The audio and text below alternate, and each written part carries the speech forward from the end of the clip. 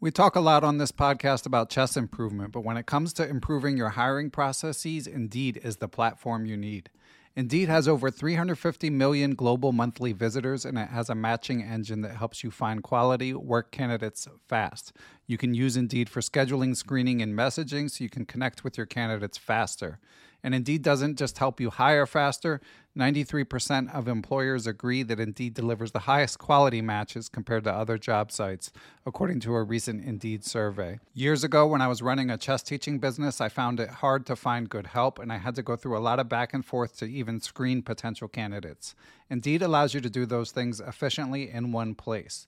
Indeed's matching engine is constantly learning from your preferences, so the more you use Indeed for hiring, the better it gets. Join more than 3.5 million businesses worldwide that use Indeed to hire great talent fast.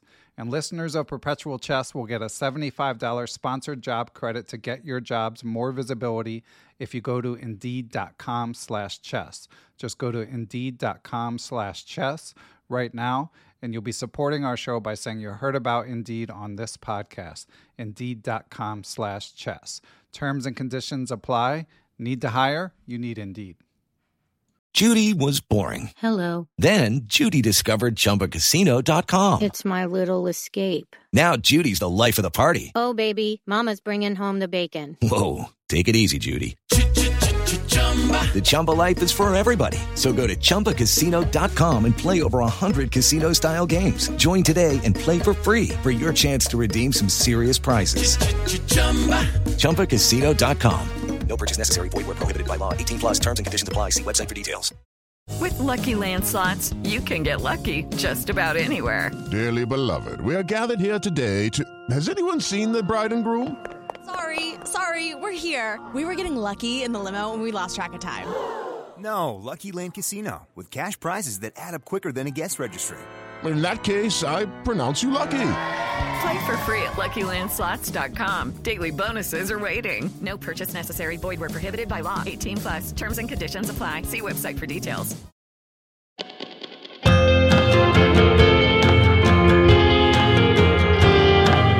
Hello, everyone. I'm Ben Johnson, and this is the Perpetual Chess Podcast. On Perpetual Chess, I have weekly conversations with the chess world's best players, promoters, and educators about their lives, careers, current projects, and best practices. Perpetual Chess is brought to you through the generosity of its Patreon and PayPal supporters. For more information, go to perpetualchesspod.com.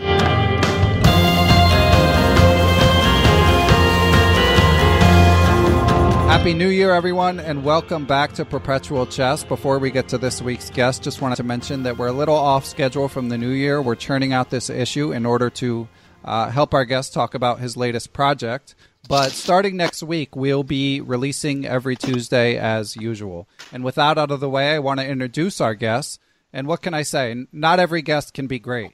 You know, we had a women's world champion recently, 3-time U.S. champion. We had an amazing teenage chess improver. But this week's guest is just Greg Shahade. So, Greg, thanks for joining us. You know, it's funny when you said that. I thought you were talking about how great I was. Of course you were. And then I realized, wait a second. No, I'm just kidding. Of course, Greg is one of our favorite guests and the commissioner of the Pro Chess League, founder of the U.S. Chess School, pretty strong player, makes lots of friends and enemies with his lively takes on chess online, which we will discuss. But, Greg, of course, we have to lead with the Pro Chess League. It's starting on January 8th. Oh, baby. So what's happening? What are you excited for? What am I excited for? Jeez, like everything. I mean, the first year, it was kind of like an experiment. People didn't know what to expect, right? The second year, the good teams kind of learned from the first year and kind of, worked on their strategies, and the competition was much stronger. The teams were much better.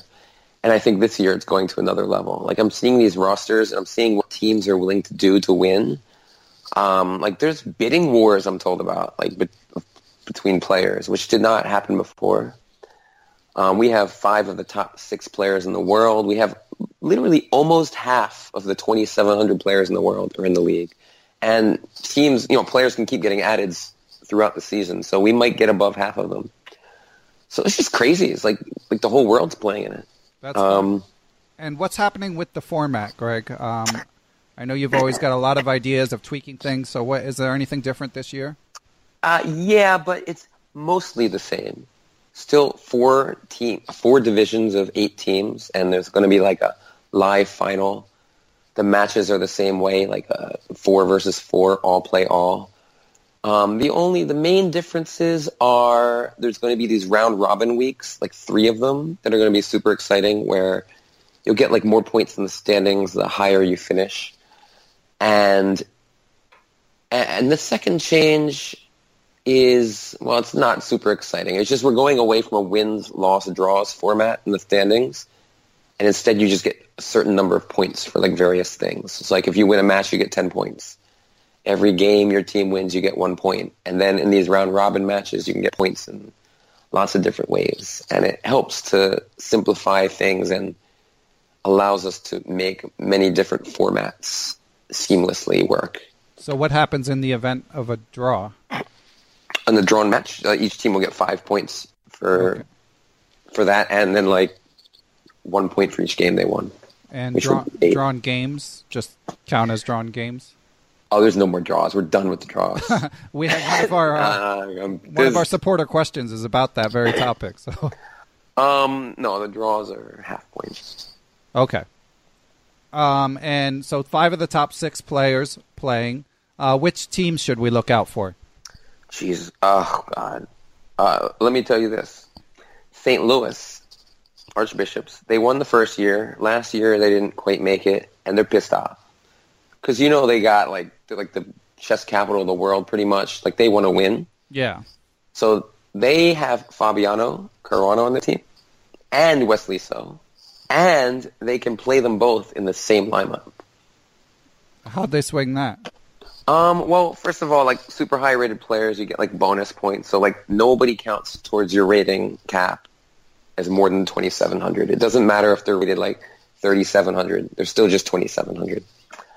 And so they're using those 2, and you can use, I think, Fabiano, Wesley, and like a 2,450 and like a 2,100 player. And that's like 2,450 is super competitive on board 3, and on board 4, you're usually in trouble anyway, no matter what team you're on, or no matter what your rating is. Yeah, and I know that in the past they've been cagey about recruiting some underrated, FIDE. Oh yeah, they got some of that this year. Yeah, and I'm guessing you mentioned bidding wars. You might not be able to talk about who was involved in them, but it would not surprise me if St. Louis was one of the teams involved in a bidding war. I don't think those are even wars. It's not a war when St. Louis steps in. Okay. I think it's just like they just take the rocket launcher. Right. The other team was like the BB gun. No, I know that they're offering. Random players in their team are like super excited about their situation. Interesting. And they told me about it. So random players being not Wesley So or Fabiano Caruana. Oh, players, not GMs. Let's put it that way. I don't want to go into too many details. Gotcha. And what other teams should we be checking for? I mean, you're the commissioner, so I don't know. Yeah, there's a lot of teams. I mean, like this year is like insane how good these teams are. I mean, that team's like ridiculous. I mean, I don't know who's going to be favored over a team with 2 of the top 10 in the world playing on it. But I mean, you still have the Chengdu Pandas, who were like ridiculous strong last year, and now they just made a small addition with Liren Ding. Wow. Today. So now they have him. They have Yang Yiyu, who is also like 27-30, and I'm sure they have a lineup where they can play both of them. And they just have like 2 other 2600s on the roster and like super talented young players. So they're going to be super strong. Got last year's champ, Armenia, who has changed things up this year. Last year they were like only Armenians on the team. This year they recruited this really young, talented guy from Iran, and I'm totally going to botch his name. Oh, Parham? Yes. Yes. Yeah, that kid. Man, him and the other Iranian kid are just absolutely destroying people. I don't know how much you were following the FIDE World Rapid and Blitz. Yeah. The other one got recruited today. Yeah, that's probably a smart Literally today. Yeah. I was waiting for it because I'm like, come on, somebody. because he wanted to play. I knew he wanted to find a team. And I'm like, how has nobody signed this kid yet? Like, the kid's obviously really good. So he is now on a team, and we'll see. I'm sure he'll play plenty of matches and be a pretty dangerous player. Yeah, and if anyone listening is in touch with these top... Oh, okay, sorry. I have their names because it's embarrassing not to properly give these people their respect. So Parham Maghsoodloo, of course, is number one in Iran. He's I think he's 18-year-old wonderkin who said his goal is to be world champion by 2022, and he allegedly studies chess 20 hours a day. He literally said that in an interview. And the guy we were referring to in the FIDE World Rapid and Blitz, who had an amazing result, is Alireza Firouzja. There was a young Iranian woman who did quite well in both the Rapid and the Blitz as well. It's incredible what's going on with chess in Iran. Yeah, these two, I mean, especially the younger one seems like a real kill. I mean, they're both really good. But I always feel like when the guy's younger and he's like 2,600, he's maybe like 14 or 15 right now. Yeah. And he seems stronger than that somehow. Like, he seems like talent-wise, he's like ridiculous. So I don't know. I know Lawrence Trent was chiming in on Twitter saying how he just never gets a game from him in online Blitz. Yeah, I mean, that's got to be rough because Lawrence is a strong enough player, you know? Yeah, and the Iranian woman player I was referring to is Sarasadat Kadamashare. I'm sorry for the mispronunciation. I'm sure that was perfect. Thank you. It's part of my brand to just butcher everyone's name. So, I do try my best, and my heart's in the right place. All right, but so moving forward, both of those players are both of the top two Iranian players we mentioned are playing in the Pro Chess League. We were just talking before we recorded. Christopher Yu from Bay Area Chess just beat Laquang Liam as we record this. He beat a 2,700 player. I imagine he'll be joining They're the both San in the Jose league. Hackers. He's in the Hackers. Kwang Liam's in the Webster Windmills. I mean, everybody's in the league now. It's like a joke. Except you did have one news item today, correct? Yeah, I mean, it's not the best news item ever, but it's definitely worth talking about. It hurts me to talk about this. Yeah. Well, go ahead. It hurts my soul. Do you want me to break the news? No, I can break the news. I was told from John Ludwig Hammer that Magnus Carlsen, as far as he knows, will actually not be playing, and we should remove him from the roster. And of course, you know why, right? No, I have no idea why. It's because he wanted it to be classical chess. He was upset with the time control. He felt that it was too fast and it would hurt the quality of the game. So, no, I'm just kidding. We'll talk more about time controls later. So, yeah, we don't know the reason, and it's unfortunate. But he's a busy guy. I mean, he's going to do what he wants to do. And, who knows? It's never too late. In the way our league works, you can sign up at any point. So, like, imagine Norway is, like, doing really, really well. And they're like, God, if we just had Magnus. And they're all friends with him. So, there's still hope. It's like the semi-retired athletes trick where they try to avoid the preseason by saying they're retired, and then someone offers them more money, and then they come. And then he's going to look at everyone else playing, having fun, and his team desperately needs him. His country's counting on him. Like, please, Magnus. Please do it for Norway. Who knows? We'll see. So it starts January 8th. Should we be thinking about matchups? Are there any particular matchups to look forward to? The pairings are. I mean, the pairings are out, but the individual lineups, matchups. Yeah, exactly. In fact, I know some of them, but they're private for another few days. So And what about the announcing teams? Oh, they're pretty awesome this year. One big part of news, that's not even a sentence, but one big thing that I forgot to mention, which is really cool this year, it's not once a week anymore. It's twice a week, the Pro Chess League. Tuesdays and Saturdays, is that right? No. Usually it's going to be Tuesdays and Thursdays, unless there's a big conflict with a tournament. But I think that's going to be much better for people, because watching 14 hours in a row is a little demented. And what it's also allowing us to do is kind of tighten up our commentary team and have fewer commentators but they'll be more familiar with the league and they'll have more experience commentating. The 4 main commentators are Danny Wrench, Anna Rudolph, Robert Hess, and Alexandra Botez. Okay. And then there's some other people who are going to come in and commentate as well from time to time. Excellent.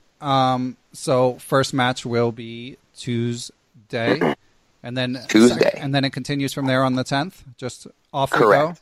We go. Okay. So the Atlantic and Pacific divisions on Tuesday, Central and Eastern on Thursday. Okay. And are you guys? I mean, I don't know how involved you are in the discussions as compared to different people at chess.com, but so it's going to be another live final, which, by the way, I thought was awesome last year.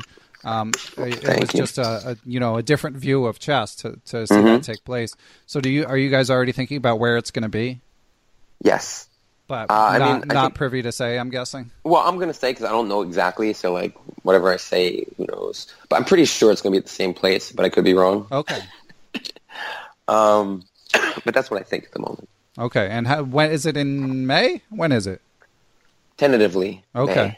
May. I guessed right. All right. You're a genius. Thank you. And go on. Anything else we need to highlight for the Pro Chess League? I mean, I could literally talk about it for the whole hour, so it's like up to you whether you want me to do that or not. Yeah. Well, I do have questions from a supporter of the podcast, so let's hit those, okay. And then we will move on. But okay, about the league. First, we're going to take a quick break to hear from our sponsor. I'm excited to announce that this week's episode of Perpetual Chess is brought to you in part by Chessable. If you're a regular listener to Perpetual Chess, you've probably heard me and our esteemed guests extol the virtues of Chessable even when they were not our sponsors. Chessable uses learning science to help you improve your chess as efficiently as possible. It's a great way to remember more ideas faster, even for a middle-aged dad like me. What's more, they're an open platform where anyone can publish their courses. I'm talking to you, chess teachers and coaches. And they've paid out hundreds of thousands of dollars in commissions to their partner authors. They have big plans for 2019, so if you're a student, author, or coach, be sure to check out Chessable.com. Okay, so question from supporter of the podcast, George Waters. Thank you for the support, George. George asks, he says, I have a few suggestions for the Pro Chess League that you could run past Greg. So this is not a question. This does not sound like a question to me. Here I go, George. Thanks, George. He says, number 1, give a small cash bonus for both players for games that end with checkmate on the board. So that's both the winning and the losing player. He says, the Pro Chess League is a great event, but I'm always concerned that novice players don't understand the reason games end. There could be added intrigue when players are bitter enough to resign and leave cash on the table. That's funny. That's hilarious. I mean, you're really into the incentivizing people. Oh, it's the greatest idea ever, of course. But from like a financial standpoint, I don't know if I'm going to be able to convince anyone to do it. So you're not going to pay for it yourself, you're saying? No, but I love the idea. I bet it wouldn't be that expensive. I mean, even $50, like who cares? Just, 50. You know how many games are played in the Pro Chess League every week? That's a good point. It's so, like, all right, what's the amant where people with 25? I think it's around 25 is the amount we're looking at. $2. I'm not going to $2. It's annoying. I want the $2. So, all right, so we might need to do a Kickstarter campaign for this, George, but maybe $10. I don't know. But it's a good idea. Or there could be like a corporate sponsor who specifically sponsors the no drawing rule. It could be like their thing, just spitballing. But okay, so you like the idea, but maybe not practical for this year. Yeah, I mean, I don't even like it for the reasons he does. I don't think I don't know. I don't know that it's like that big of a deal, the whole checkmate on the board thing, but I just think it's hilarious and it would be fun. He's giving the sort of the more casual player's perspective, so I think it's valid. But here's what the problem is like, let's say that's how it actually is going to be. Like, then people are going to just start trying to like get checkmated quickly instead of resigning and like playing silly nonsense moves, and that doesn't look good either. That's a good point. It's like they're down a piece. They're like, how do I lose as fast as possible? And so they just play like lots of stupid moves. That's a valid point. So back to the lab on that idea. But there's some potential there. And Greg there's no one better than you. The best way to do something like what he's suggesting is there has to be a way to incentivize the losing player for lasting as long as possible. That way they don't make like silly nonsense moves, but and they actually have to think about how not to lose as quickly as possible, you know? So I've thought about this before. Longest game prizes?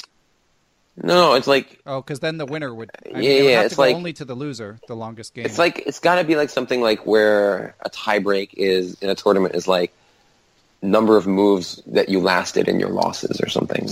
So that way there'd never be any reason to resign, because any single move longer you can make the game go, could potentially gain something from that. On the other hand, chess games are pretty long enough as they are. So I don't know that we need them to be longer. Okay. Well, we'll keep thinking about it, George. It's not going to happen this year, but next year. It's a good question, though, because this is the kind of thing I've thought about, and because that's why I have all this stuff prepared, because I thought about it in other events, you know. Yeah, and it's good to get different perspectives, because we do want to reach as broad an audience as possible. Okay. Next question from George. For related reasons, I would think it would be possible for the Chess.com interface to create an analysis board with the final position when the game ends, so that spectators and, more importantly, announcers can examine the end of the game. It seems the games close out on the live server, and a spectator announcer has to retrieve it from the archives. There's got to be an easier way. I mean, I can't really argue with that. I'm not a programmer, so I don't know what more I can say, but it sounds like it would be useful. Yeah. Okay. So Chess.com has an endless list of improvements that they're always looking to make, but I'll try to get that pushed up. All right. And last but not least, and this one we touched on, agreed draws are a detriment to chess as a sport in any format, and the Pro Chess League seems like a natural place to outlaw them before Move 50, for example, or have a small fine for agreed draws before them, or even better, institute a fine that declines with the number of moves made. He thinks like you, Greg. The fine could be something like $100. I don't understand this part, but that's the general question. Well, first of all, I somewhat disagree with the premise that agreed draws are like a bad thing. Sometimes they're bad, sometimes they're not. Usually in the Pro Chess League, they're not bad because you're playing for your team. Like nobody's playing like for their own personal gain alone. So I mean, it's just not an issue that we see, because you don't want to give away a draw in a better position and have your teammates like looking at you and being like, what the hell are you doing, you know? So actually, I think it makes people less likely to take early draws, and it's just not a problem in our league format. It's just the way the league works. Do you know what I mean? Like in team play, yeah, I mean, there's tactical draws like to help your team maybe, but they're not just going to be like, you know what, let's go get a beer. Yeah, and you know, like, who are we to like stop people from making a draw that helps their team? I don't think it's. I understand how it's a priority in other types of events that are like individual competitions. Yeah, it actually segues perfectly into the next item on my outline, which is World Championship formats. Yeah. So this is, of course, hot button issue. Chess players love to argue about it on Twitter and Facebook. They do. But just to give a little background for anyone who's been hiding under a rock or something, there was a lot of blowback in the World Championship between Magnus Carlsen and Fabiano Caruana about the first 12 games being draws, even though some of them were quite hardly fought, like well fought, I should say. And different people have different ideas about what the World Championship format should be. Greg, what do you think the World Championship format should be? Oh, it's perfect just the way it is. I love it just the way it is. There's so many different ways I think it should be, but like you see this Rapid and Blitz Championship that just concluded, right? People really loved it. Yeah, it's so much Everyone fun to loves watch. it. Yeah. The problem is it's like a joke. Is to determine a world championship, it's like not real. Like you can't just have a 15-round Swiss tournament and call that the world championship. But it's a really awesome tournament. Before I even start, like people are always like, when you talk about speeding up time controls in the world championship, they're like, oh, there's already a Rapid championship. And I'm like, come on, no, there's not. There's a giant Rapid tournament that's fun to watch that they call the World Championship, but it's not. Like, that doesn't make any sense. That'd be like having the World Classical Championship just be a 9-round Swiss like the World Open. So basically the argument you're making is that in order for it to be a world championship, there needs to be a format where people are playing matches against each other and, advancing to the next round sort of thing. I mean, there's a lot of ways it could be, but and it is the world championship technically, but nobody's going to take it seriously, like really seriously with this format. But we'll talk about that in a minute. Let's go back to the World Championship and what do I think the format should be of the World Championship. So, I mean, I like that. We shouldn't just get rid of all slow chess, I guess. I mean, it honestly seems like Magnus Carlsen just would be happy to be done with it. Well, I think my solution that I wrote about in the blog would work really well, like to have 3 separate world championships. Yeah, I liked that solution. On a rotating... I'll link to it in the show notes just in case anyone missed it. I think a lot of people listening probably saw it, but anyway, go on. The idea would be that you have the World Classical Championship one year. There's actually 3 events for each. So the World Classical Championship, the Candidates Tournament, and then like some kind of qualifier to get into the Candidates Tournament. You have one of those every year for 3 years, and that's just like the cycle. That's how it goes. Then you do the same thing for rapid chess, and you do the same thing for blitz chess. And there's a new championship in each format every year. Every year there's like a different world championship. So one year the classical, one year the rapid, next year the blitz, and just keep going on and on. And if you're like really obsessed with classical, you can have like the classical every 2 years, and the blitz and rapid happen a little less frequently. But that's the general idea. And to treat those forms of chess seriously, like stop treating them like some sideshow. Just because like you can't make a move without blundering, it doesn't mean the best players in the world can't. Like their games are really almost cursed. You can curse. But you have your legions of young U.S. chess school students listening, I'm sure, but you can curse. How many people actually curse on the show? Does it ever happen? Only a few. All right, I'm going to try to stop myself. Okay. It's difficult. But, like, people play these games so good. They play blitz really well. They play rapid really well. And it's just so conceited. Not conceited. What's the word? The people who just act like they're not real chess. Like, who are you? Like, you don't know. I mean, Magnus thinks it's real chess. I'm sure Hikaru thinks it's real chess. All these top players, like, they know it's real. It's just not quite as high quality as slow chess. But, I mean... And like I say, if chess was invented more recently, there's no way that we would have this ridiculous time control. Like nobody would ever dream of that in a million years. That doesn't, it's a nice thing that we have this nice slow games where people can go have dinner, come back, and one move has been made. It's like, the pace of life nowadays is like getting so fast, and chess is kind of like that one thing that's still like really slow. Yeah, well, I mean, I agree with you on this stuff, but I'm going to play devil's advocate because a lot of people, Joel Benjamin said he doesn't agree with you. There's always people complaining about he's an advocate of continuing classical chess as the worst. I didn't say to get rid of it.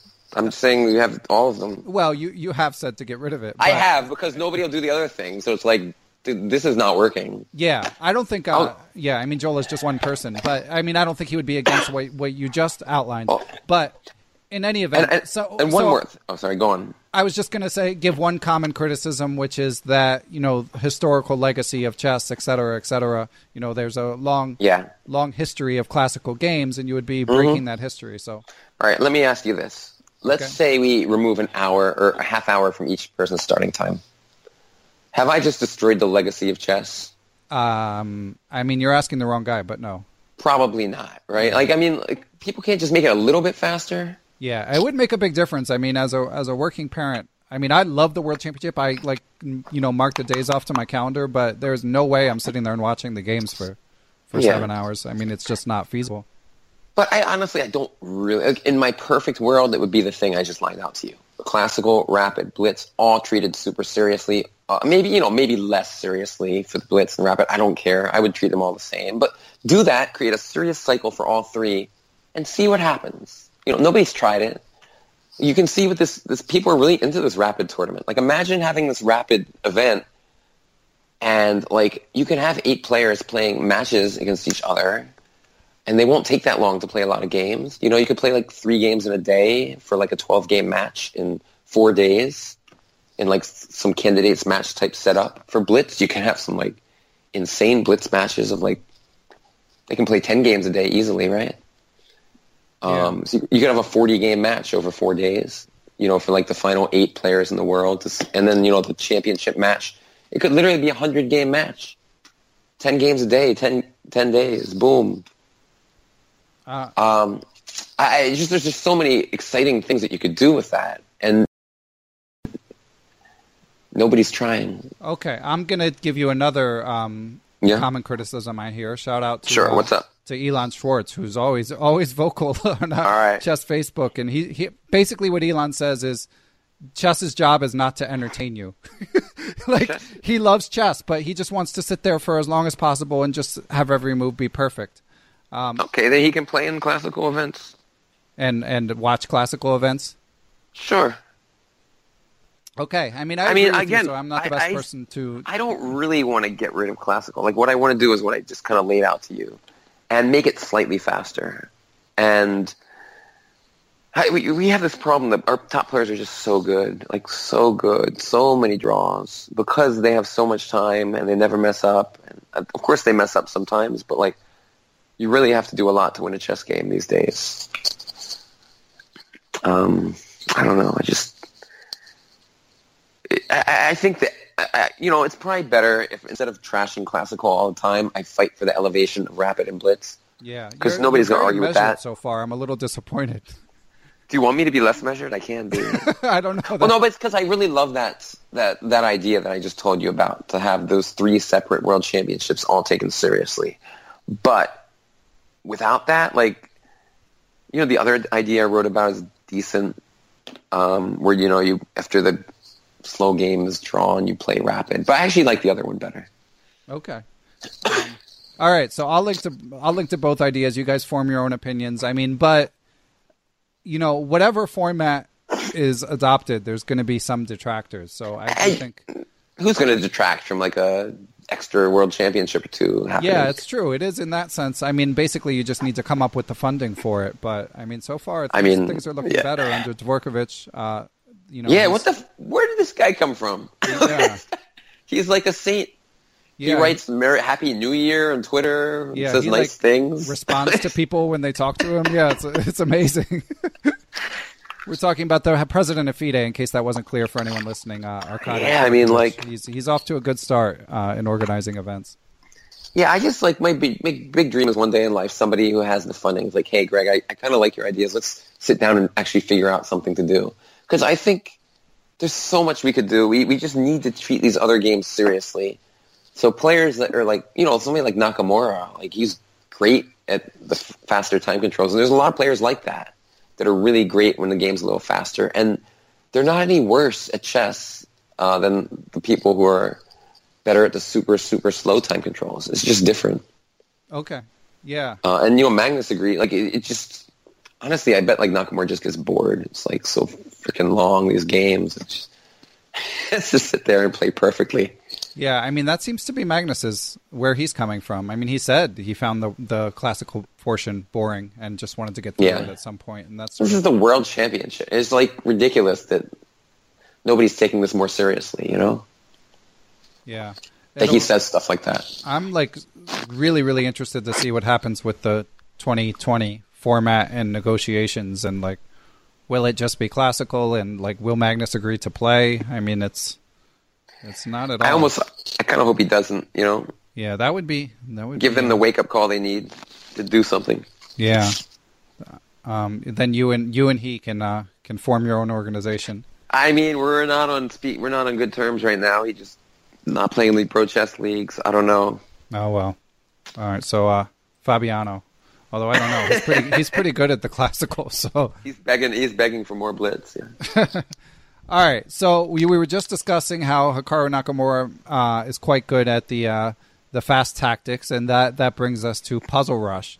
So baby. We have a question from supporter of the podcast, Benjamin Handelman. Oh, what's up, Ben? He was BJH. Very excited to ask you this question. So oh my goodness. And he gives some background here. So Ben says, so he made an allusion to something I didn't completely understand, so I asked for some clarification. He's been watching. I know him. Yeah, I figured. He's been watching you stream the Puzzle Rush, which I caught once and I enjoyed, but I haven't caught all of them. But anyway, he says, Greg started tracking his Puzzle Rush performance on a spreadsheet. Then he had to go teach a U.S. chess school camp. When he came back, he claimed they changed Puzzle Rush to make it harder because his average score dropped from 38 to 35. None of the other people streaming Puzzle Rush, and I think you, Ben, have literally interviewed all of them to believe this to be the case. Just Greg. What? So no, there's no question there, but I guess I would add it. So is there a conspiracy? Did they change the format? Yeah, of course they've admitted that they changed the format. It's not even like a debate. Because he said that he asked Hikaru on one of Hikaru's streams, and Hikaru said there was no change. No, Hikaru's wrong. The change is very specific. It used to be, like, every puzzle you do, it has a rating, right?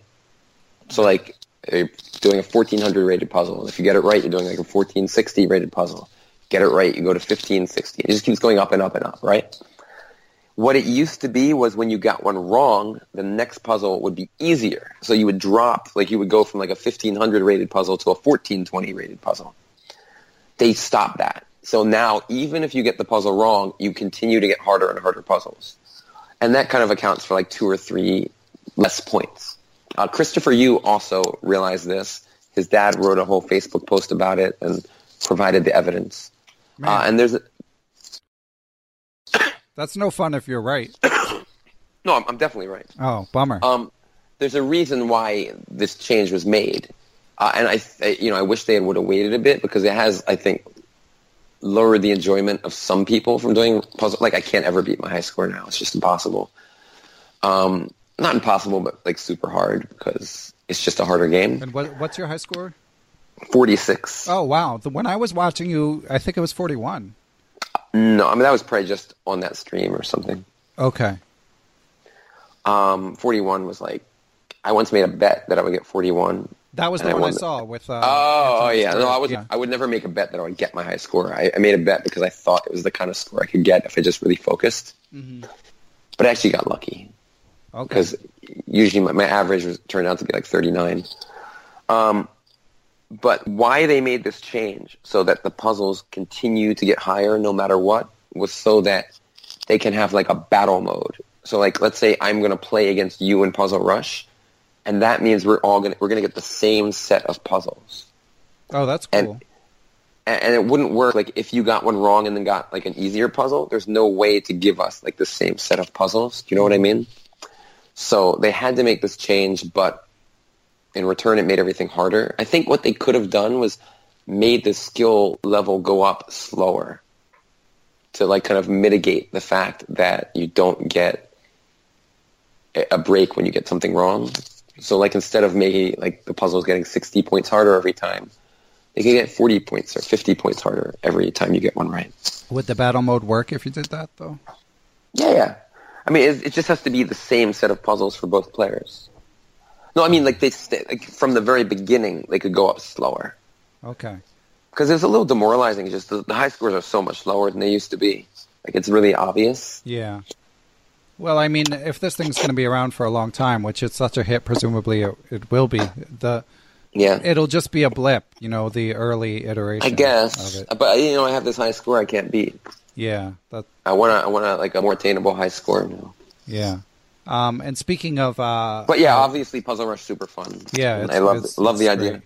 And speaking of battles, you seem to be going back and forth with Jon Ludvig Hammer a little bit. Have you ever played him in Blitz? And if so, what was the result? Wow. Thanks for asking that. It's a good question. We played one game at the live final in San Francisco.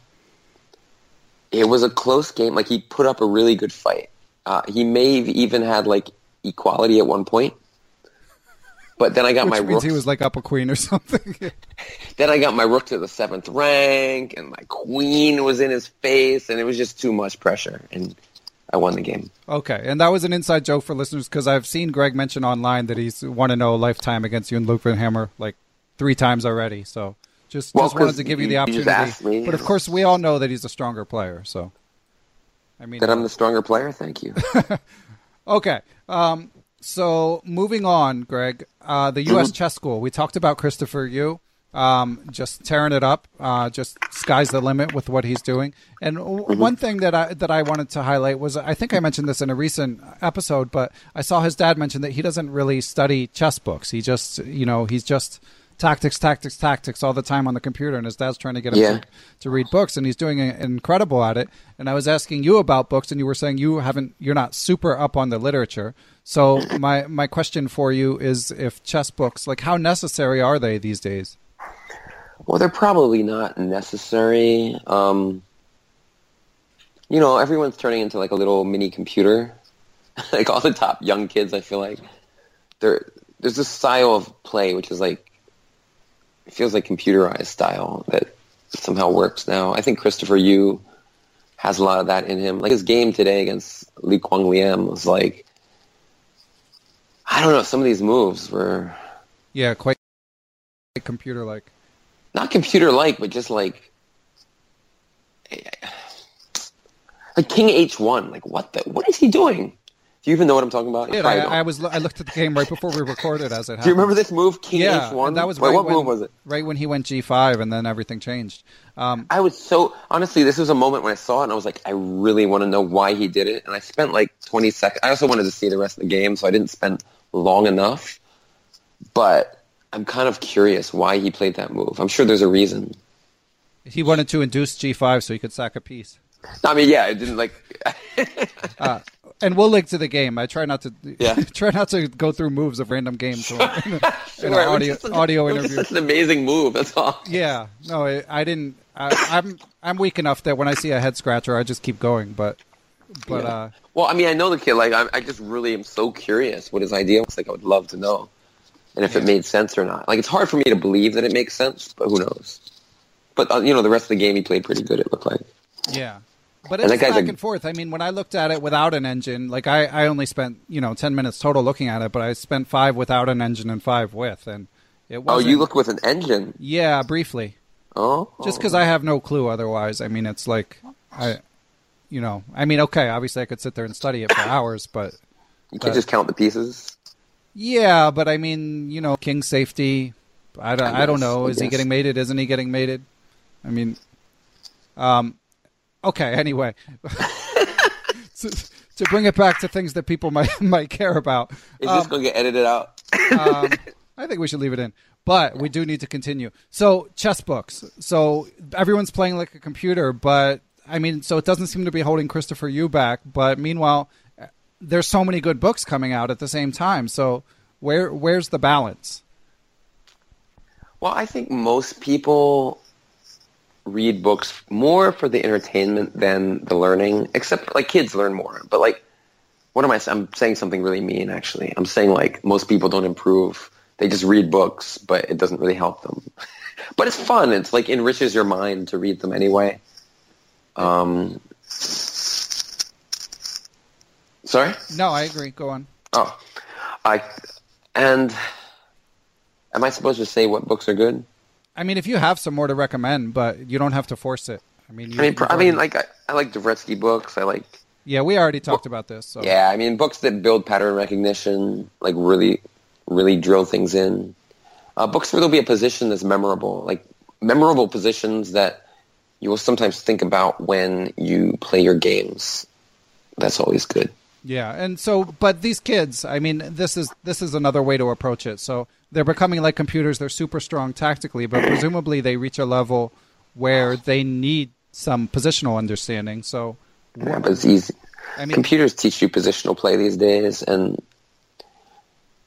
I don't know. Like they go to these. I mean, like Christopher Yu's been to like a lot of camps. Yeah. Not just U.S. Chess School camps, but other camps. He has trainers. Trainers show him like basic positional ideas. I'm sure he's not like, Karpov yet, but I mean, he's still, he's positional understandings, I'm sure, is still very strong, just not as strong as his tactical ability. Right. Okay. So basically, I mean, obviously books, there's no bad way to study chess, as it were, but certainly. I mean, I'm sure there is. Well, like, there are inefficient ways, but, something is better than nothing is what I'm trying to say. That's probably true. Okay. I was going to say like studying the fried liver for like 5 hours a day for like a year is probably efficient. The guest, I think it might have been Ben Feingold, who gave the example of a student memorizing all of MCO. That's probably not the best way to study, but short of that, Sorry. MCO for younger listeners, and I think I said this in Ben's interview, but it was a opening encyclopedia where, before computers, you would basically a giant book of opening trees. It's just funny that used to exist. Yeah, it really is. And then I had it, and I was so like excited to look at it. Yeah, it was like indispensable. It's like crazy how they would just tell you one line. They'd be like, "Play this," and then the line I'm sure was like always terrible, but like nobody knew any better because we didn't have the engines. It's a new world for sure.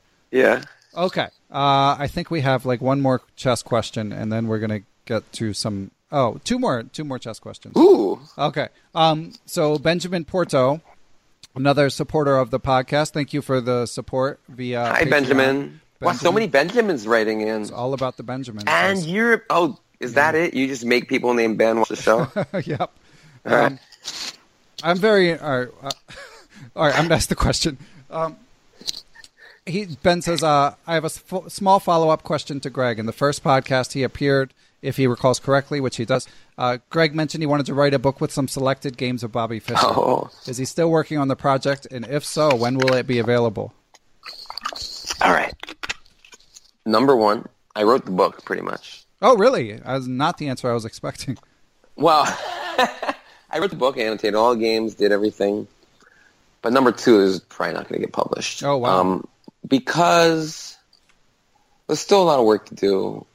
And I don't know. I just don't want to do it. It's a really bad answer.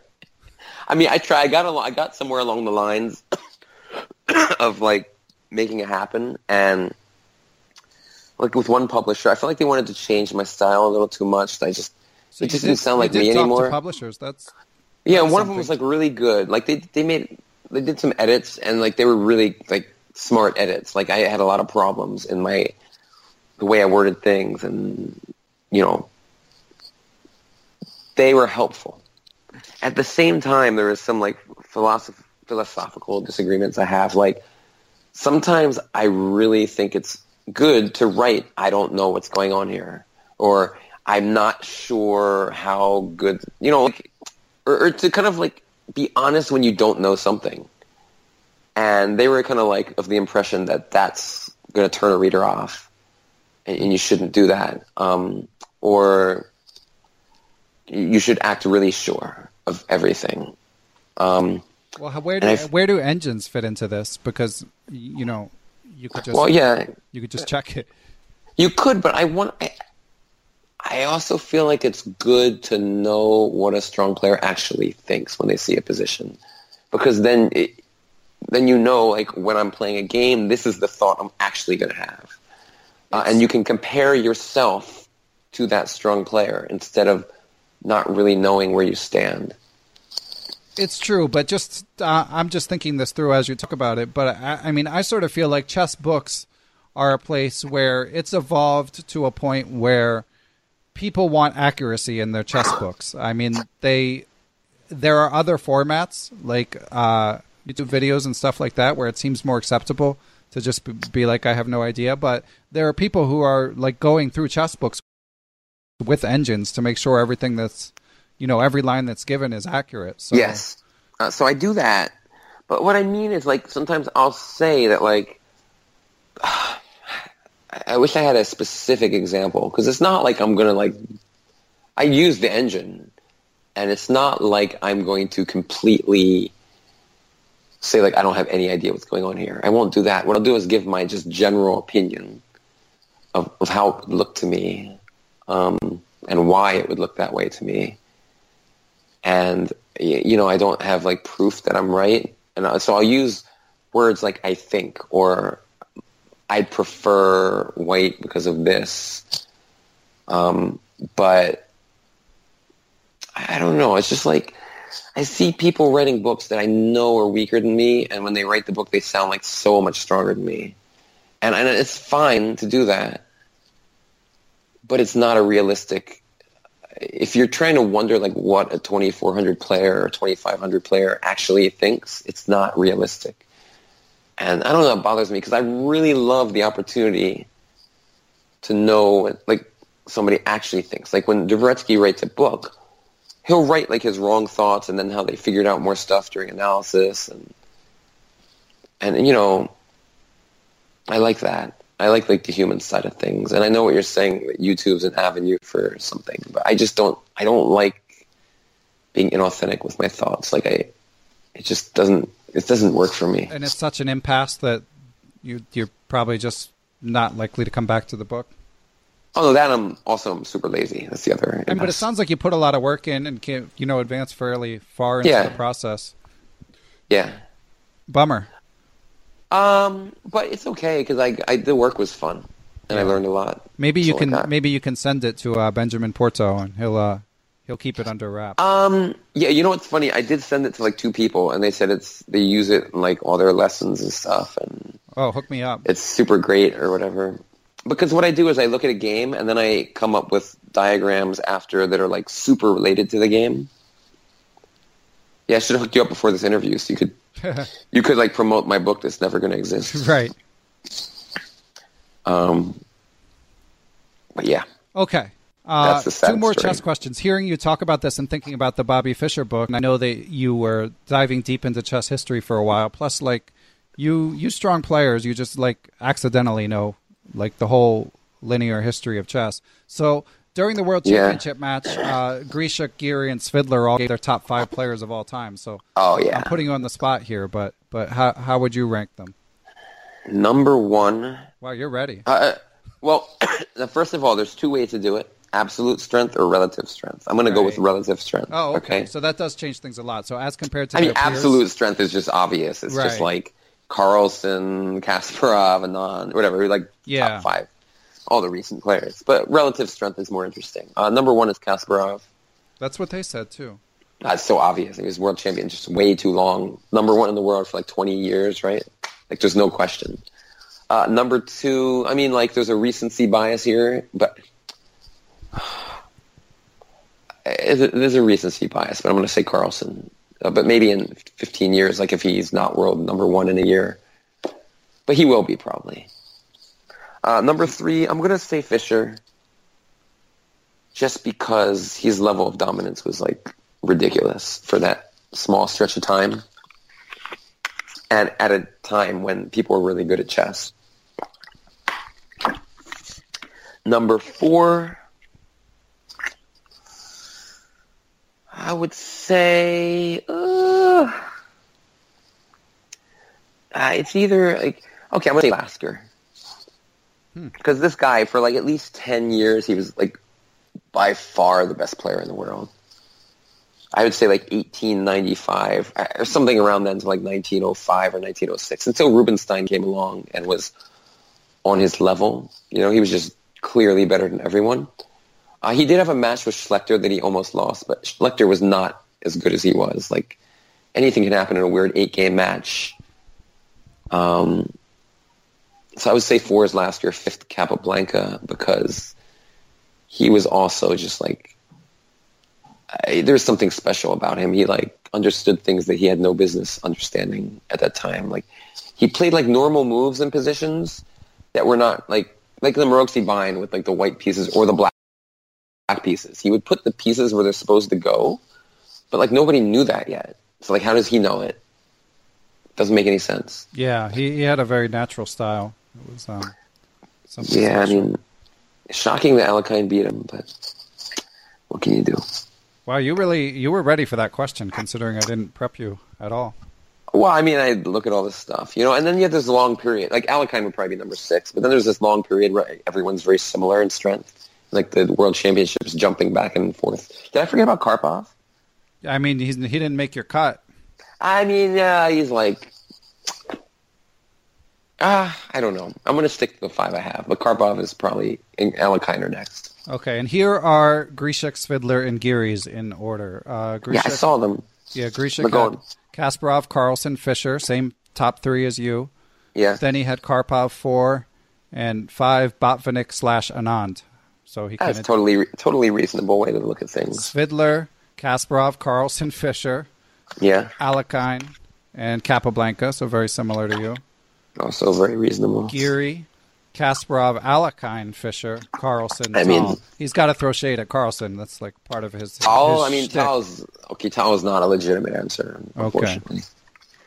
Like, how can he be the best? He was world champion once and then immediately lost it, and it just doesn't make sense. Admirable guy, great champion. Yes. Yeah.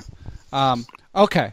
Last chess question. I know I said this is really the last one. Since you're sort of the czar of blitz and rapid chess, if one wanted to specifically improve their fast game, like not get their goal is not get better at classical chess, just say do better in game 5, 15 to 30-minute games. Is there anything specific you would advise for that? Well, it depends how fast. I mean, you have to just really treat the clock seriously. Okay, let's start with action chess. Let's start with say you wanted to transition from slow games to game 30s. So in most cases, people are going to be relatively the similar level, but like maybe plus or minus 50 to 100 points. 100 is like pretty extreme, but I guess it's possible for like huge time trouble addicts. I think it's good to be. I think being good at blitz actually helps a lot with action because a lot of times the game devolves into a blitz game.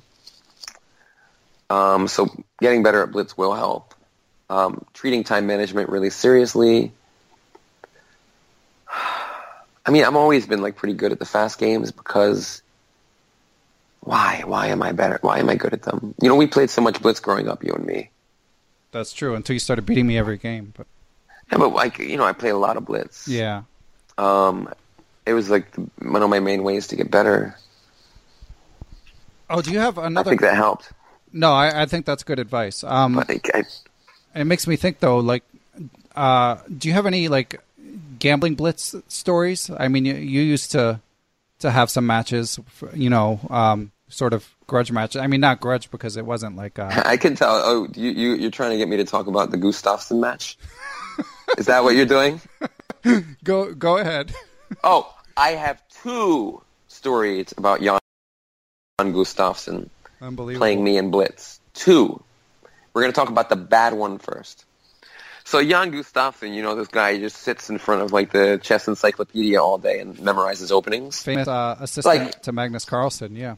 I basically can't see 2 moves ahead, but like knows literally every opening. like some guy in like whatever. Some random country plays a new move in a tournament. Like it's like he gets an email immediately. Like this move has been played. This is good. This is bad. He has like a network of like chess theorists working around the globe for him. So he just knows everything about every opening. And whenever we would play blitz, he would just get he would just play these openings. Like he would take them blitz games seriously enough that he would play stupid opening repertoire against me. And I would just always get this like miserable position no matter what I did. And at one point I was just sick of it. I was like, I'm better than you, right? And he was like, no. I was like, if we play Fischer random and you can't just play your silly openings all the time, I'll crush you. And he was like, no. So we agreed to play a Fischer random chess match. I think the time control was 3 minute, no increment, for $100 a game. And man, so this was in the poker heyday, I'm guessing. Weren't you there? Yeah, no, but I'm just setting the stage for the listeners because it's fairly unusual to play $100 a game, but yeah, at the time I was like, whatever. I guess it is pretty unusual. Yeah. So we played, and I think he ended up winning $600, if I'm not mistaken. It was either $400 or $600, and there was like some controversial games in there too. But we played a lot of games though. I don't know how many, 30. It was during the World Cup. I remember that much. Probably in New York. It was in New York, so it's probably like 12 years ago. Yeah. But you know why he won? Because he actually has also been studying opening theory in Fischer random. Seriously? No, of course not. Okay. It's not possible to really understand Fischer random opening theory and everyone who acts like it is out of their minds. Like, if Fisher and them became normal, just nobody would know anything. And even if they did study it, they would have such a rudimentary understanding because there's not that whole history of chess to kind of like build on. Mm-hmm. But yeah, I was really surprised he beat me. Even he was like, listen, do you know who I am? I'm a 2650 FIDE grandmaster. You know, I know a little something about chess. I was like, whatever, I'm just going to trick you. If you can't get your like silly, boring position, I'm just going to get you in some tactic. But apparently, I mean, I still think he got lucky, and I would beat him in a rematch. Wow, but, shots fired. You know, he's like commentating all day these days. He doesn't really work in his chess game so much anymore. You know, so I don't know if he has what it takes to handle my speed. And then the next time we played was in California. Were you there? No, Yakov. No. I was there, though. Okay. So we were in California, and I was like, okay, we're going to play 2 Blitz games. I'm going to put these on YouTube. Win, lose, or draw. These are going on YouTube. He was like, okay. 2 games. What do you think the score was?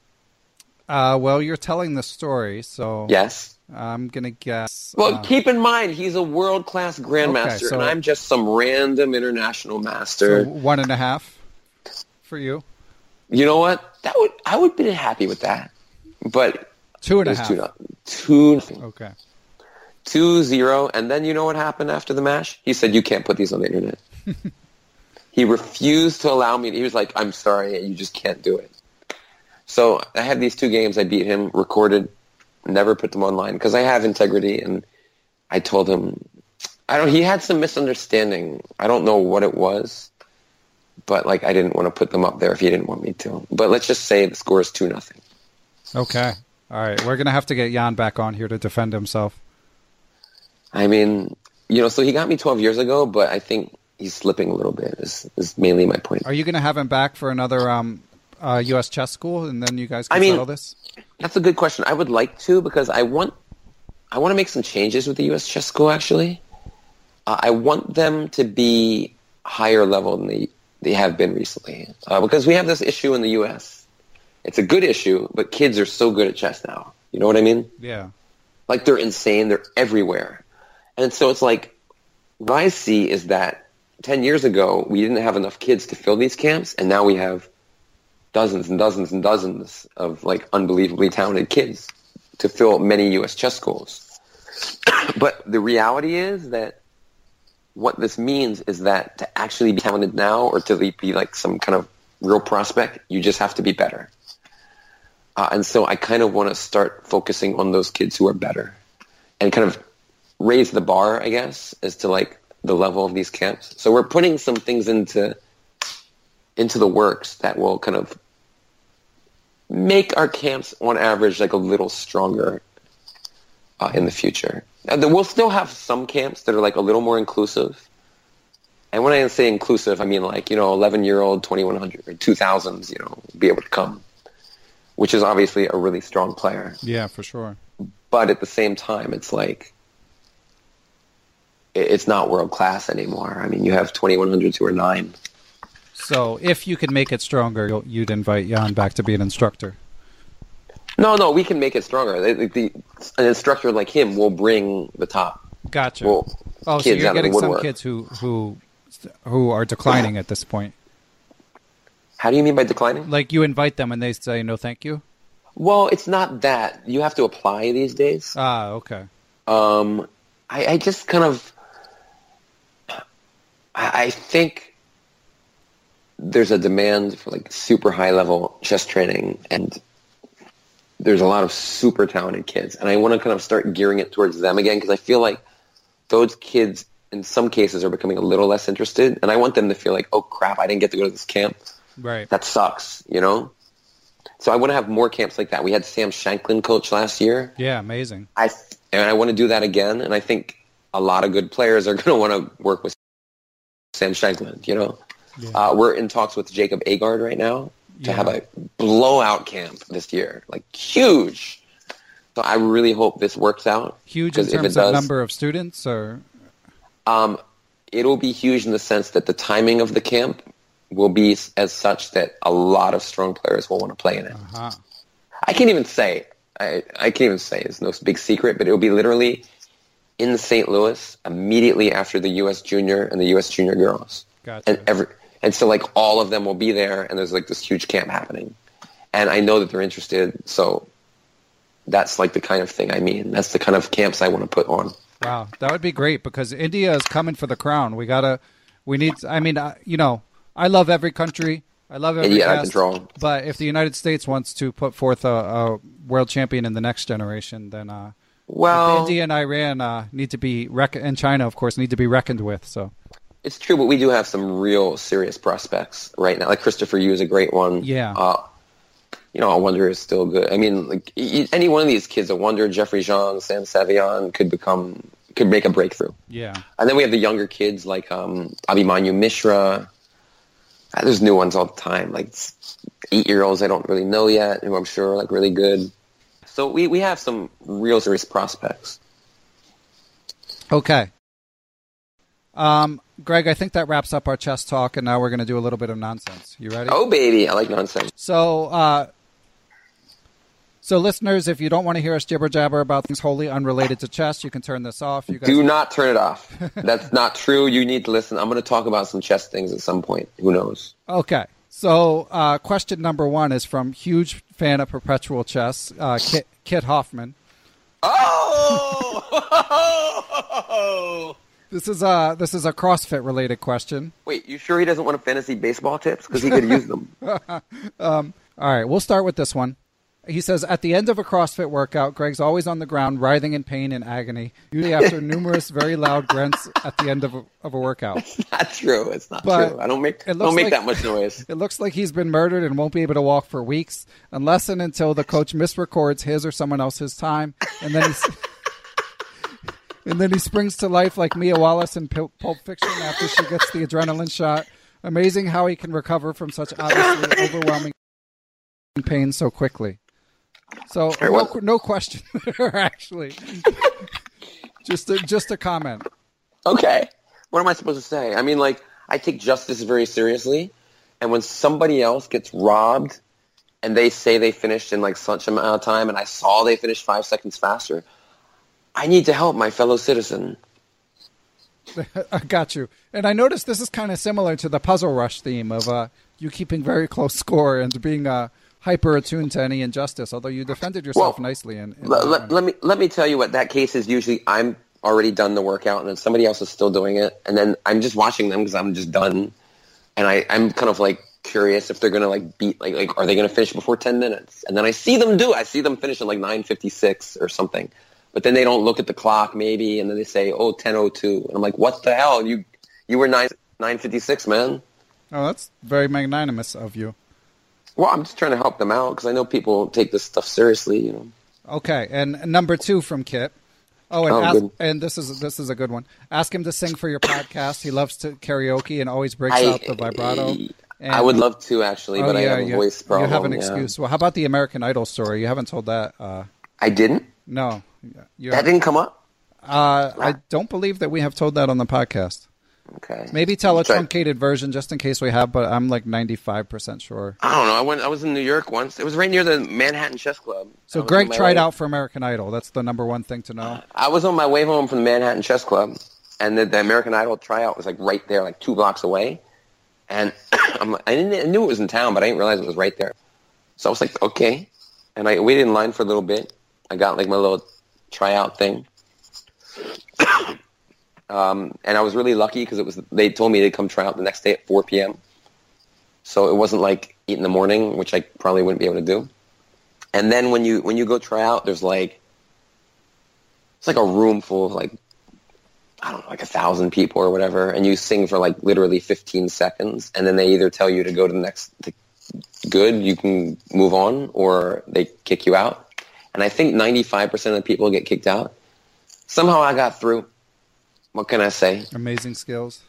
Amazing skills. Also, they like people who are really bad. But so then the second stage was you sing for the producers of the show. One of the producers is the guy who's the main judge on So You Think You Can Dance. His name is Nigel. And I sang, Jen came there and heard me do that one. And I think only like 10% of people get through that stage. Somehow I did it again, made it to the next round. And the next round is you sing in front of Simon, Paula, and Randy, like the celebrity judges. I can tell you right now, I'm not that good a singer. Like, I'm okay, but I'm not. Like, I don't know exactly why I made it to sing for those judges, because I'm definitely not like some professional singer. I remember you were pretty optimistic at the time. I must interject. Well, because of course they keep putting me into the next rounds.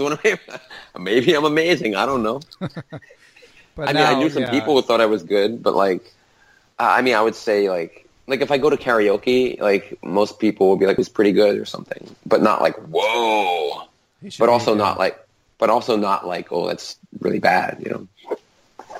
Okay. So there you have it. And can we well, extract... wait. I'm not done with it. So okay, go on. Sorry. Simon likes to insult people. So like after I was done singing, Randy was like, yeah, I don't know, that sounded a little off Broadway to me. And then Paula said something about how I move too much when I'm singing. And then Simon looked at Randy and was like, off Broadway? More like off Broadway. That's funny. Okay. So that's what happened. Okay. Well, can we extract a promise from you that next time you're on, when you have your voice back, you'll become the second person to sing on this podcast? Sure. I mean, sometimes I sing on my stream. Okay. I sing a lot in stream. Somebody told me I had a very nice voice. Okay. Who was the other person who sang? Christopher Yu. Oh, what did he sing? I don't remember. It wasn't. I don't remember what he sang, but yeah, I mean, my voice is just not there. I could try, but I wouldn't. No, you don't have to. We'll save it. I mean, and we'll see. We'll see how many. We'll see if the people want it. All right, and I did find the other question from Kit. You know, he's got a lot of questions because he's such a big chess fan. So he says, maybe ask if it's a mandatory part of CrossFit to do all the workouts shirtless, and what the advantages and disadvantages are. Well, yeah, I do. Okay, so first of all, for the first few years of doing CrossFit, I never took off my shirt. I was just like, that's a pretty intense thing. Just rip your shirt off, right? In front of everybody.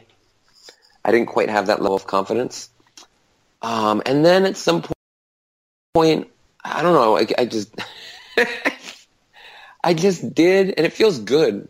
You know, you're sweating everywhere, and it's hot, and you just feel free. I feel like more energized and athletic. Okay. Wait. I wish Kit were here to... Today I actually kept my shirt on during the workout, though. Wow. Because there were sit-ups, and it's like really annoying when your back's constantly on the ground doing sit-ups with no shirt on. Gotcha. And how are you still improving your CrossFit scores? That's an interesting question. I'd say still very slightly. I mean, it's hard. I made a big leap 2 years ago when I worked in my diet. And that was also helped me to take my shirt off because like my body looked better. The truth comes out. Well, I mean, I lost 15 pounds and it was like, there's a clear difference. It's hard because like I'm at the point where like to get better it requires like diminishing returns type situation where like I have to put in more work and I'll get less out of it, but I could get better. It would just take a lot of effort. You know, so I once read a blog post about how like one can improve endlessly no matter how old they are. Yeah, I mean, I totally could. That person sounds really smart. But I'm just not prioritizing it right now. So what I do is I just go to the regular classes and, you know, have fun, work out. And, you know, from time to time, I still improve at things. So I think I'm still getting slightly better. I'm not getting worse, it doesn't seem. So that's good. Yeah. I mean, you got to consolidate your gains. I would say from a chess standpoint, like if you had to give me a rating at CrossFit, it would be somewhere between 1,900 and 2,100 or something. I was expecting higher. Well, higher is not like because I mean just I can tell it this way. Like when I go travel, I like drop into different CrossFit gyms, and I would say like a decent percentage of the time, like most of the time I'm one of the top 5 in the gym in like terms of skill, and sometimes I'm like better than everybody. But that's rare. Usually there's like 1 or 2 people who are like really good, like they're professionals, they're a coach or whatever. But I feel like that puts me in like the 2100 range, because I feel like somebody like that goes to a random chess club will generally be one of the better people. Gotcha. Yeah. Depending on what club. Like some gyms, there's like all the best people are there, and then I'm like not even in the top 10. Right. Well, yeah. I mean, if you drop in the St. Louis Chess Club, it's not going to be the exactly. same. But I don't know. Let's give me 2100. I'm gonna be nice to myself. But that's probably might be a little high. Okay. And are there any hacks to getting better? I mean, I know at CrossFit. Yeah. I mean, is it just work every day, or is there like? Well, the first year you're just kind of. Yeah, I'm sure some kind of talent level, not talent level, but like I came into it in decent shape, even though I didn't work out, like I wasn't overweight or anything like that. And I guess my body type is typically good for CrossFit, and I guess I'm relatively decent at squatting, which is really useful.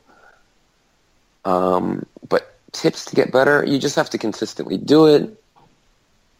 And just because you're traveling doesn't mean you can't do it. Like when I travel, I'm constantly CrossFitting wherever I am. You have to be kind of ambitious. Like when there's a workout that you're supposed to do, you can do the workout as prescribed, which means you do it exactly like it's supposed to be done. Or you can make it easier because you don't think you're ready yet.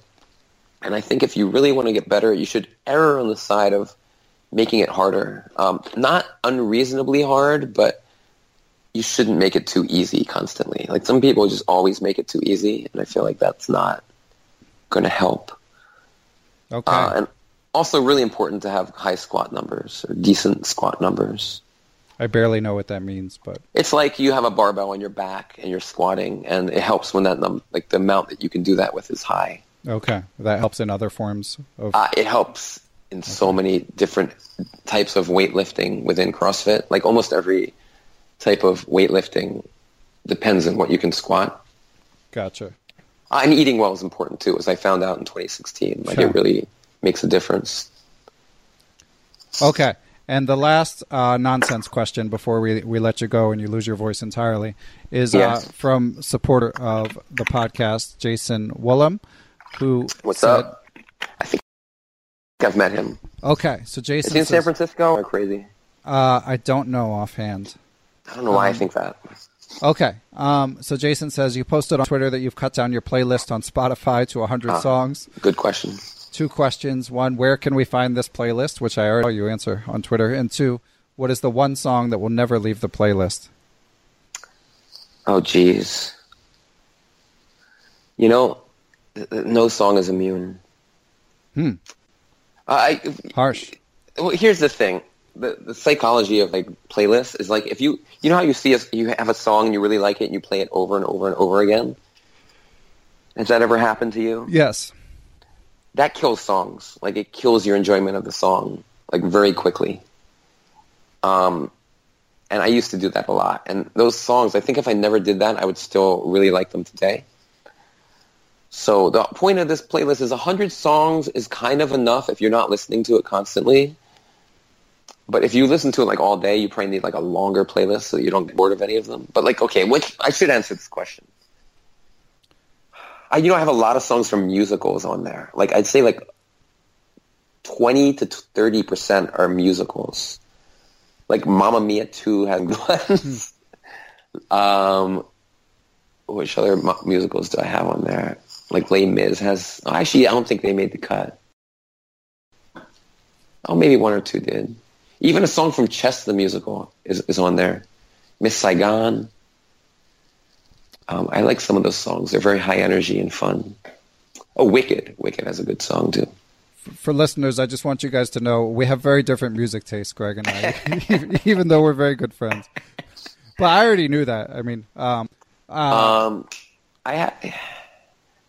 God, it's just so hard to pick my favorite, but should I be doing that? I should do it, right? You got to name a few, yeah. I'm going to name... I really like this song Sugartown from the Fratellis, but I like it because when I heard it like for almost the first time, I was in Korea, and I was having a really good night, and I was walking down the street, and the song came on. I was like, this song is amazing. And so whenever I hear it, I kind of remember that street that I was walking down and like all of the feelings associated with it. So it's kind of cheating. Yeah, songs do have an amazing ability to evoke time and place. Yeah. Excuse me. Okay, and by the way, I believe Jason is from St. Louis, according to my research that I did. Unbelievable. While you were talking about musicals. Okay, so I blew it. I could be wrong, but that's what his Twitter. No, you're probably that's what his right. Twitter bio says. Okay, I think that's everything. Congratulations if you made it through this whole thing, listeners. How long was it? To the 2 people still listening, about 80 minutes. Whoa! Come on, Kit's definitely listening still. That's true. That's one. Kit's waiting. He's like, maybe if I tune in long enough, he'll give some fantasy baseball advice, and then maybe next year I could finish in the top 4. You know, Kit and Jason. Yeah, Kit and Jason are still listening. But all right, and so just to remind listeners, so the Pro Chess League starts on January 8th. January 8th. It's going to be a lot of fun. 4:30 p.m. Eastern. 4:30 p.m. 9:30 GMT. Wow, listen to you. Got to care about the Europeans, you know. Yeah, of course. Excellent. Yeah, so we'll be watching. Looking forward to it. I'm sure we'll have a couple Pro Chess League. You know, we always have some people who are involved in it, so we'll be doing some, you know, keeping an eye on proceedings and talking about anything noteworthy that happens. Cool. But yeah, Greg, thanks for coming on as always. Thank you for having me. And I think basically everyone knows where to find you on Twitter and Greg Shahade. Follow me. Very important. What's okay. And Facebook. Anything else? Instagram. You crazy? Okay. All right. So I'll put links to those. Thanks for listening, everyone, and we will catch you guys soon. Bye-bye, everyone. Thanks to everyone who helps make Perpetual Chess possible. That includes my esteemed producer, Matthew Passy, Geert Vandervelt for supplying the intro music, and Chessable.com for their generous financial support. I also want to thank everyone who helps support the show in little ways. That can be telling a friend about the show, writing something positive about it on social media, or writing a glowing review on Apple Podcasts or another podcast platform. Apparently that stuff really matters. I also want to give special thanks to my PayPal and Patreon perpetual partners. As you guys know, I put a lot of time into this show, a lot of research, promotion, actual booking of interviews, doing the interviews. I love the work, but it wouldn't be possible without the generous financial support of the following people. Adam Ralph of ChessEngland.com, Adam Vrancourt, Adrian Gutierrez, Alex Pejas, Ali Morchetti, Brian Mullis. I am Carlos Perdomo of ChessAtlanta.com, Bill Moran, Chad Hilton, Chad Oliver, Chris Balcom, Chris Flanagan, Chris Wainscott, Christopher Chabris, Christopher Wood. I am Christoph Zalecki, a.k.a. Chess Explained, Coach J's Chess Academy, Dan O'Hanlon, Daniel Ginsberg, Daniel Lucas, Daniel Naylor, Daniel Schaefer, Daniel Viney, David Cramley, Dwayne Edmonds, Ethan Smith. I am Elect Donnie Ariel, Frank Tortoris, Gary Andrews, Gary Lewis, Geert Vandervelt. I am Greg Shahade, Harish Srinivasan, GM Yaka Bogard of Quality Chess Publishing, James Bonastia, Jason Woolham, Jeff Anderson, Jennifer Valens of OffTheRook.com, Jeffrey Martello, John Fernandez, John Hartman, John Jernigan, Jen Shahade, Jens Green, Jerry Wells, John Thompson, WGM Katerina Nemtsova, Kelly Palmer.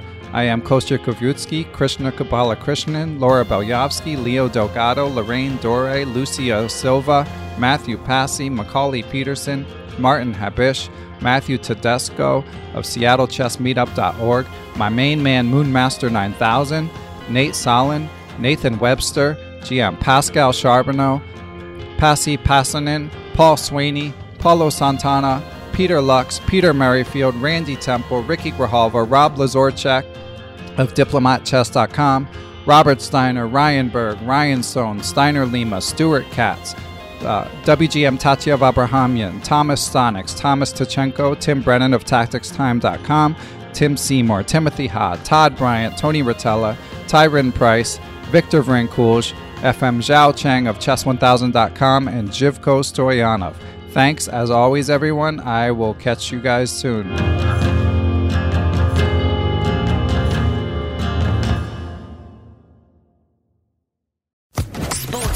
Podcast Network. With the Lucky Land Slots, you can get lucky just about anywhere.